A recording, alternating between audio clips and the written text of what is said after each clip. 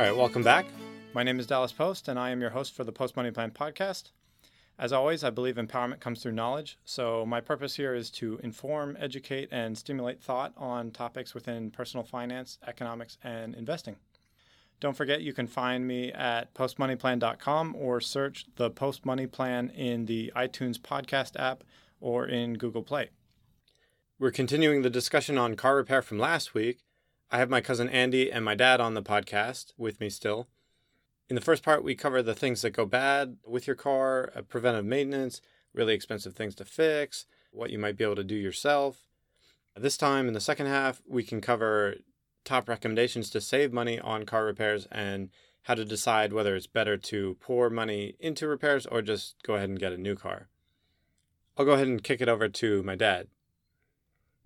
Andy, imagine that you're talking to one of your nieces or one of your cousins, and they ask you for the top 2 or 3 things that they could do or have done by their mechanic that might save them headaches or money on car maintenance.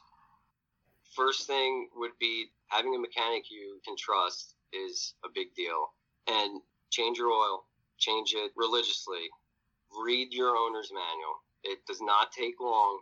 And it's a lot of information on the very things that you can do as far as depending on your driving, where in the country you are. There are different maintenance schedules for those things. So not just having the right mechanic, but even arming yourself with knowledge, which you don't necessarily have to know every detail about a car, but just reading your owner's manual and knowing like, okay, I'm supposed to change my oil every 5,000 miles. And I know it takes this type of oil. And making sure that you trust the person that's doing it and knowing like, okay, I'm coming up on 100,000 miles. What service should I do? Is that when plugs are due? And with getting the best kind of fuel economy. I'm sorry, Andy, I want to jump in on you just to make sure to re-mention something real important you just hit on a couple of times there. You were talking about reading your owner's manual, and then later on you said about service points. What I want to emphasize, which you covered, but I want to re-emphasize it, is that in your owner's manual, almost every manual I've ever seen has at 7,500 miles do this, at 15,000 miles do this, at 30,000 miles do this. Right. And what you're saying is pay attention to those. Right. So what I have so far, you're saying have a trustworthy mechanic that you can go to when you have questions or need a checkup on something. Read your owner's manual and be aware of routine maintenance that should be done. Change your oil regularly so that you don't run low on the oil. What other things are we missing here? Even checking your tire pressures when you're filling up at the gas station. All it takes is just, you know what, that tire looks a little different than that one.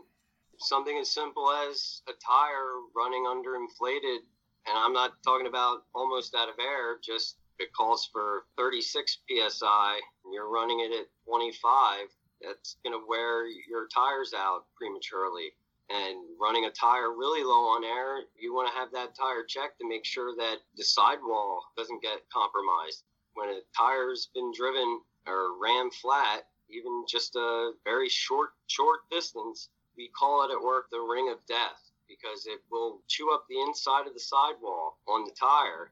If I put too much air in my tire, will I wear out the center of the tire? Absolutely, yep. Typical signs of an overinflated tire is the center's going to be worn out, and underinflated tire, the inner and outer edges will be worn. And also bear in mind that usually you want to check your tires cold because the pressures will increase with heat. So it's just very simple things that can be done that could avoid an awful lot of money. And with some of these cars nowadays, that tire might not be too cheap on a 22-inch wheel. Those can be pretty expensive. Well, just as much as the money is the inconvenience of getting left on the highway. Oh, yeah, absolutely. And always, before any kind of trip or regularly, which if you have your car serviced, when the oil's changed, check the spare tire pressure too, because you don't want to get that flat tire and put your spare on and then that's flat. So, if you could avoid having to have a tow truck come out, or somebody to come out and fill up your spare. That's a big deal. Okay, so one of the things I'm hearing out of this is that cars are becoming more and more computerized nowadays. So a lot of the problems you're going to be able to diagnose via computer, and not as an individual doing it yourself probably, but at least taking it into the shop, and then they'll be able to figure it out through the computer systems, which is Right. taking a little bit of the do-it-yourself aspect to it out of play. Like, it's not quite as easy to do anymore. But let's say you have a car where the routine maintenance notification comes on. It's likely Change oil soon. either change oil soon or routine maintenance. What is the first thing that people should be doing in terms of a cost basis? Because I think a lot of times people can be kind of afraid by the inconvenience and the cost of, it's just like, oh, maybe there's nothing wrong. People can kind of hope that. So if routine maintenance or check engine light comes on where you're not told any more information than that, what is your recommendation Okay. there? Here's the golden rule. If the check engine light is flashing, don't keep driving your car. When it's flashing, it's because there is what's called a dead misfire, which means the cylinder is not firing and you're pumping raw fuel because it's not being ignited into your exhaust, and that fuel will then ignite in your catalytic converter because your cat's hot enough to ignite unburned fuel, and it will overheat your catalytic converter, and then you have a failure of your cat, which if that's out of warranty can be very expensive to fix.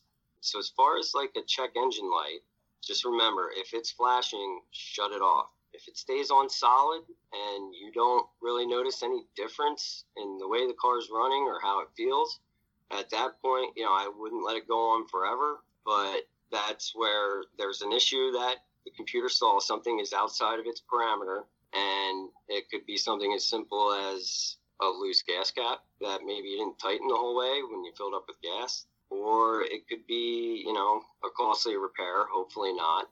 But there are places, your Advanced Autos and stuff like that, where they will plug in a scan tool, a handheld code reader, and can pull a code out and have suggested fixes. I would use that only as a basis of getting your light checked out and at least having an idea of okay, it has a code for an O2 sensor. I wouldn't just say, okay, I need an O2 sensor and take it to the dealership and say, well, they scanned it and said it needs an O2. It very well could be that, but that's one way where you could possibly get a free, not real diagnosis, but at least an idea of, okay, this is what it potentially could be. And even using things such as the internet to research. Again, you hit on something really good there. The Advanced Autos. When you say Advanced Auto, what you're talking about is an auto parts supply outfit, and they have a service that they're willing to provide for you that will test the computer so that it scans and tells you what the computer is telling you the error is. Right. And a lot of times they'll do that for free. So then people shouldn't be afraid of, at least, if the check engine light comes on, they shouldn't have to be afraid to go in and just get it checked out? Right. Typically the shop will have a diagnosis charge. X amount of dollars gets you an hour of diagnosis. If it is something that would take longer than that, they would call you and say, okay, we have this code, we've checked this, we think it's leading up to this, we need a little bit more time to confirm exactly what this is. So don't be afraid to maybe go to your dealership and say, okay, my check engine light's on. What is your charge for diagnosis? And knowing what the labor rate is.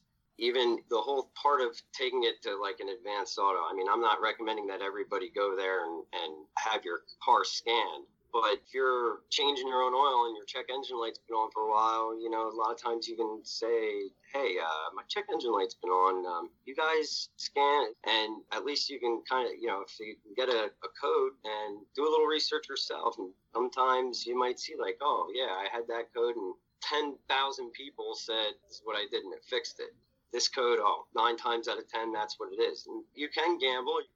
It's not too technologically involved, or you don't really need special tools to do it, and you know someone, sure, have them do it. Or you could take it to the dealer and you could say, look, this code, I did some research. I'm fairly confident it's this. I'd like to have this part. Could you give me a price on this part and have it installed, and what would that cost me? But bear in mind, if you're going to kind of make your own diagnosis, most shops then, if doesn't fix the problem because you said, I want this part put on, and it doesn't fix it, they're not going to necessarily stand by that because it wasn't their diagnosis. A little trick that I used when I was buying my car was I went out to Walmart and bought my own diagnostic tool, just because when I was shopping around for used cars, I didn't want to be buying a car where they had cut the wires to the check engine light or something like that. And that way I could plug the diagnostic tool into the computer. There's the connection that's under the steering wheel in most cars. And then you can just use that reader to look up if there's any codes that it'll give you on any warnings that are coming up. That's kind of like an easy way for even someone who doesn't really know much to just have that little tool, which you could buy for like $20 or $40. And that could save you those trips for the check, just to at least diagnose like minor things on your own. They even have ones that are wireless and will pair up to your cell phone. In a sense, you're turning your cell phone into a code reader, which is pretty cool. What would you have to buy for that? It's the connector that fits into that's called an OBD2 connector, the one under the steering wheel or on the left-hand side. And you download an app for that on your phone, and it connects Bluetooth to your phone, and you can scan codes with it. I think I got one for, it might have been like maybe around $50 or something like that. Take it with you on vacation, just in case you have a light that pops on and, you know, you're in an area where you don't know. And at least that way, if you take it to the closest shop possible, and they tell you something completely different than what you got, you know, you kind of to make sure that you're not getting, somebody's telling you something's wrong that isn't, because they know you're from out of town and you're in a bad situation. And unfortunately, there are people out there like that that'll take advantage of situations like that. Just kind of a way to be like, no, wait a minute, I know what code's in that car. You're not telling me anything about that, and you're saying it's this. And so there are ways to, without having to know, you don't need to know everything, but just a little bit can go a long way just to protect yourself and protect your car, your investment. So another thing that I've started doing is just keeping a spreadsheet of the car maintenance that I do on my cars. So I just know like the date and what's been done and the cost, and that way I have a record of what's been done and don't have to be like, I know at some point I did this, but I can't really remember. I have just one spreadsheet that I can go to, and that way I know like when the oil was changed, when I changed a flat tire, that kind of stuff, and have that record that's easy to refer to. So I think that's something that doesn't take much effort, that can keep you on top of things and know what's what with your car. Right.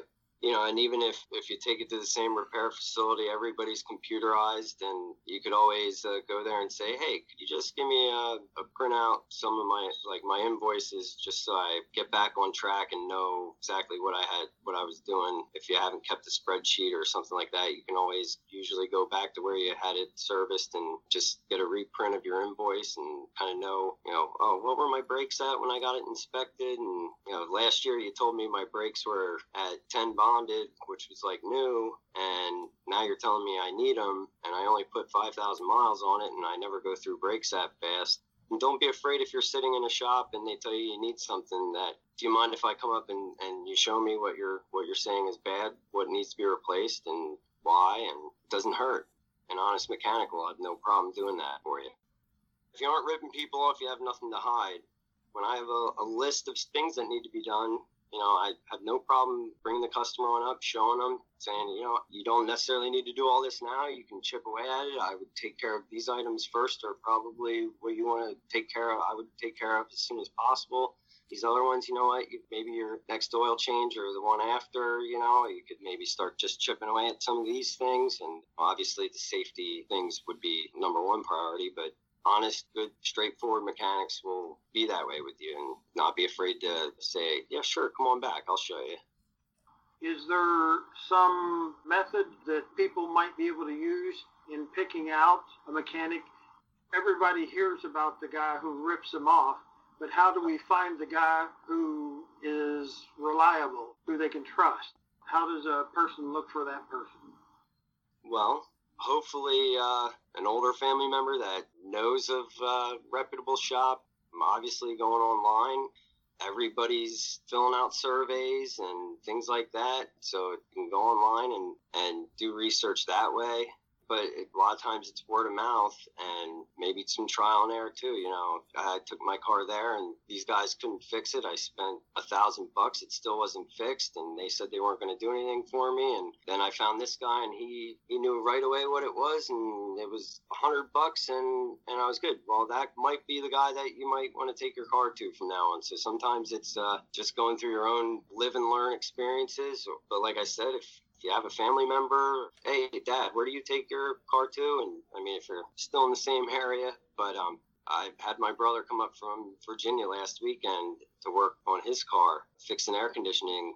And he is new to the area in Virginia, and he looked up some shops and tried to go with the most reputable one that had good reviews and ratings. And not that they misdiagnosed it, but there was something that I found that they missed that probably should have caught for what they charged him for diagnosis. And we all make mistakes, but sometimes it might pay to travel a little bit. If you know somebody, you can get there. And they quoted my brother like $600 some, and I was able to get the parts cheaper because obviously working at a dealership, but it was like $600 some they wanted to charge him, and I fixed it for $175. So nice to see. Family discount. Yeah. Let me switch it over to you, Dad. How have you decided to do repairs and preventative maintenance and those kind of things based on cost versus what it would be worth to you? And what has been some of the decision-making process in deciding, okay, I've run my car as much as it's worth running and it's got too much to repair now, like it's not worth putting more money into it, I should just get a new car. Talk about that a little bit. Okay.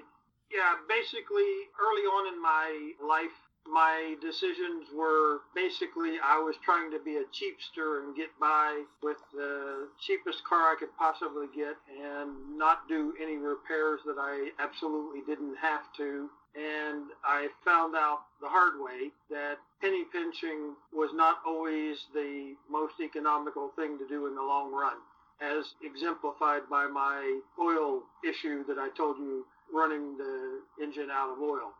Basically, I try to use common sense in evaluating, imagining a scale in your left and right hand, and the existing car has a certain weight or balance to it, and it needs repair X. Now, when you put repair X in, repair X is going to cost $3,000. So is my car with this repair worth more to me than simply getting what I can out of the car and buying a replacement vehicle? I just want to jump in here and say, I think we should clarify, though, that part of the decision-making process is going to be if you're repairing it based on utility or for resale value. The decision-making process is going to be a little bit different because if you're doing it just for utility, you can run a car for a long time where it just would not sell for very much later, but it's still usable. And so there's times where if you're just doing it for your own utility and you're not going to be able to resell it later, you can make, certain repairs that'll keep it going and you can be good to run it, but no one else is going to buy it. But if you're putting money into a car to resell it, then the decision making is going to be a little bit different, right? Yes. In my case, I have almost exclusively been thinking in terms of getting utility out of the vehicle. I basically see spending money on a car as a loss. There are some exceptions to this, but... Let me just jump in here again to make this financial point. Cars are not like houses. Houses you expect to buy and to have them appreciate over time, but when you buy a car, you expect it to depreciate over time, and it's going to lose value, almost guaranteed, unless it's a collector's item. So that is a big influence on the financial decision-making process in what you're doing with a car, and gives you more incentive to try to use a car for utility rather than for resale.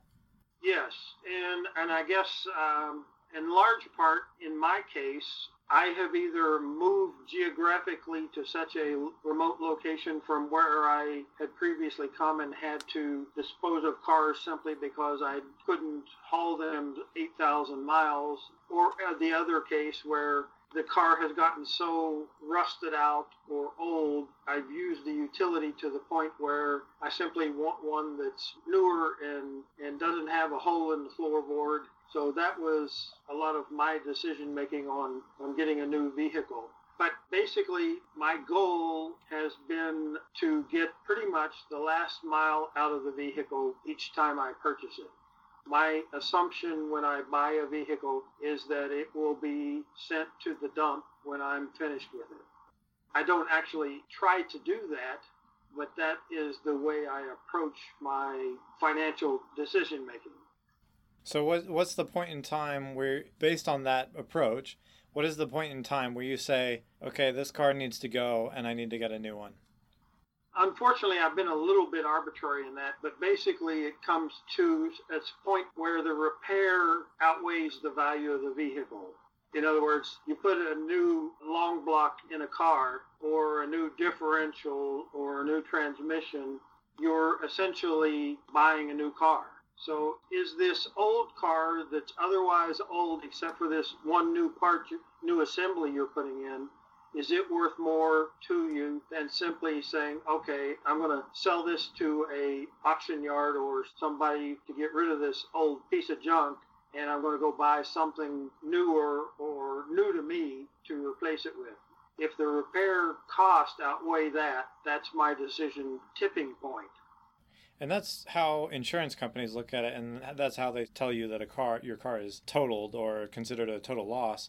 Is like what happened with my car. I was in a car accident back a month ago, and I talked to the insurance company. They tell me to go take it to a repair shop. The repair shop looks at it, and they estimate how much it would cost to repair the damages, and then they tell that to the insurance company, and then the insurance company looks up the estimated value for the car, and they say, okay, if it's more expensive to do the repairs than the value of the car, we'll consider it a total loss, and we'll cut you a check for the estimated value of the car, because they don't want to pay more than that, obviously. And it's the same case for you as an individual. If you had some kind of repairs that were going to cost more than the value of the car, that might be a point in time where you considered going out to get a new one. There are some exceptions to that.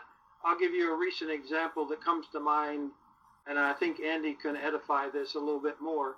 In our area, not too long ago, we had a hailstorm, and the hailstorm did damage to a lot of vehicles that were sitting out. But that was superficial damage. It did not affect the functionality of the vehicle. So when it came time for an insurance evaluation, they wanted to total out a large portion of those vehicles.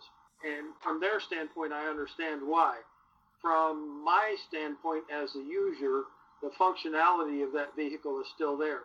So if I happen to not be bothered by the pings, the dents that are created by hail, I might want to keep that vehicle because it's fully functional as far as I'm concerned, but it's not beautiful. That is exactly what I did with my Jeep. They wanted to total it from that hailstorm you were talking about, and it was all cosmetic. No windows broke, nothing, and I don't really care about the little dents, like you said. And I went through the process and I bought it back. And the worst part about it is my car technically has a salvage title now. And really, it had nothing to do, or a reconstructed title.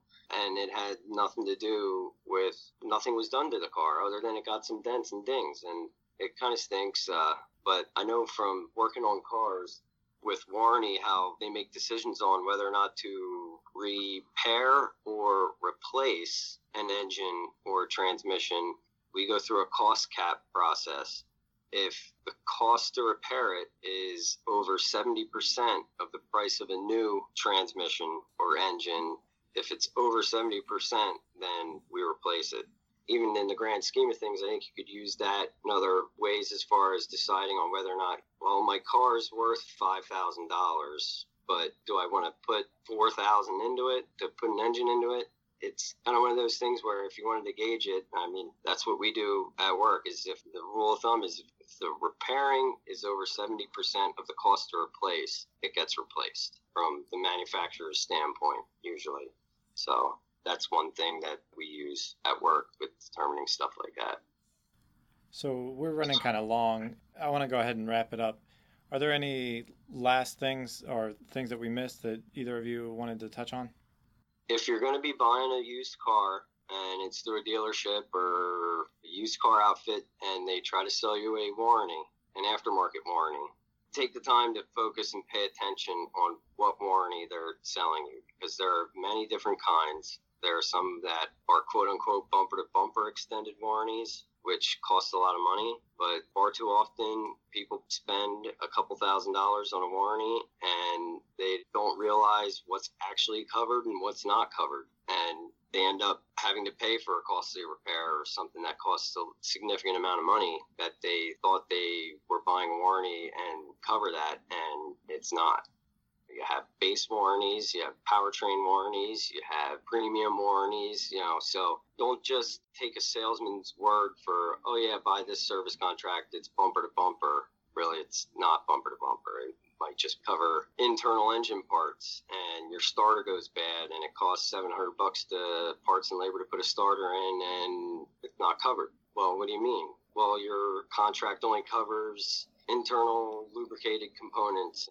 And if you're unsure, ask questions, call somebody, Google it.